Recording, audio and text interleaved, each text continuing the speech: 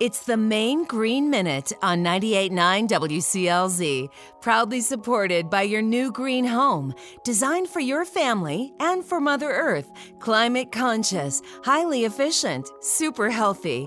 Douglas Ridge Eco-Conservation Neighborhood in Brunswick and at douglasridge.com. Drafty windows can waste up to 30% of a room's heat.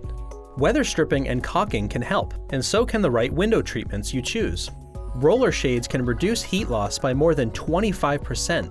Just make sure they're mounted on the inside of the window frame, touching the sill with a 1/4 inch gap at the sides, and that they're no closer than 1 inch from the window pane. Put your draperies to most efficient use by sealing off the sides with Velcro or magnetic tape and letting them drape onto the floor. Close them up so that they overlap by at least 4 inches. Fabrics with low permeability are more heat loss resistant, and line draperies can reduce up to 25% of heat loss.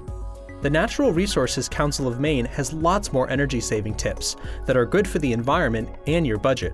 Request our Bright Ideas brochure today. To get more green tips, go to 989WCLZ.com.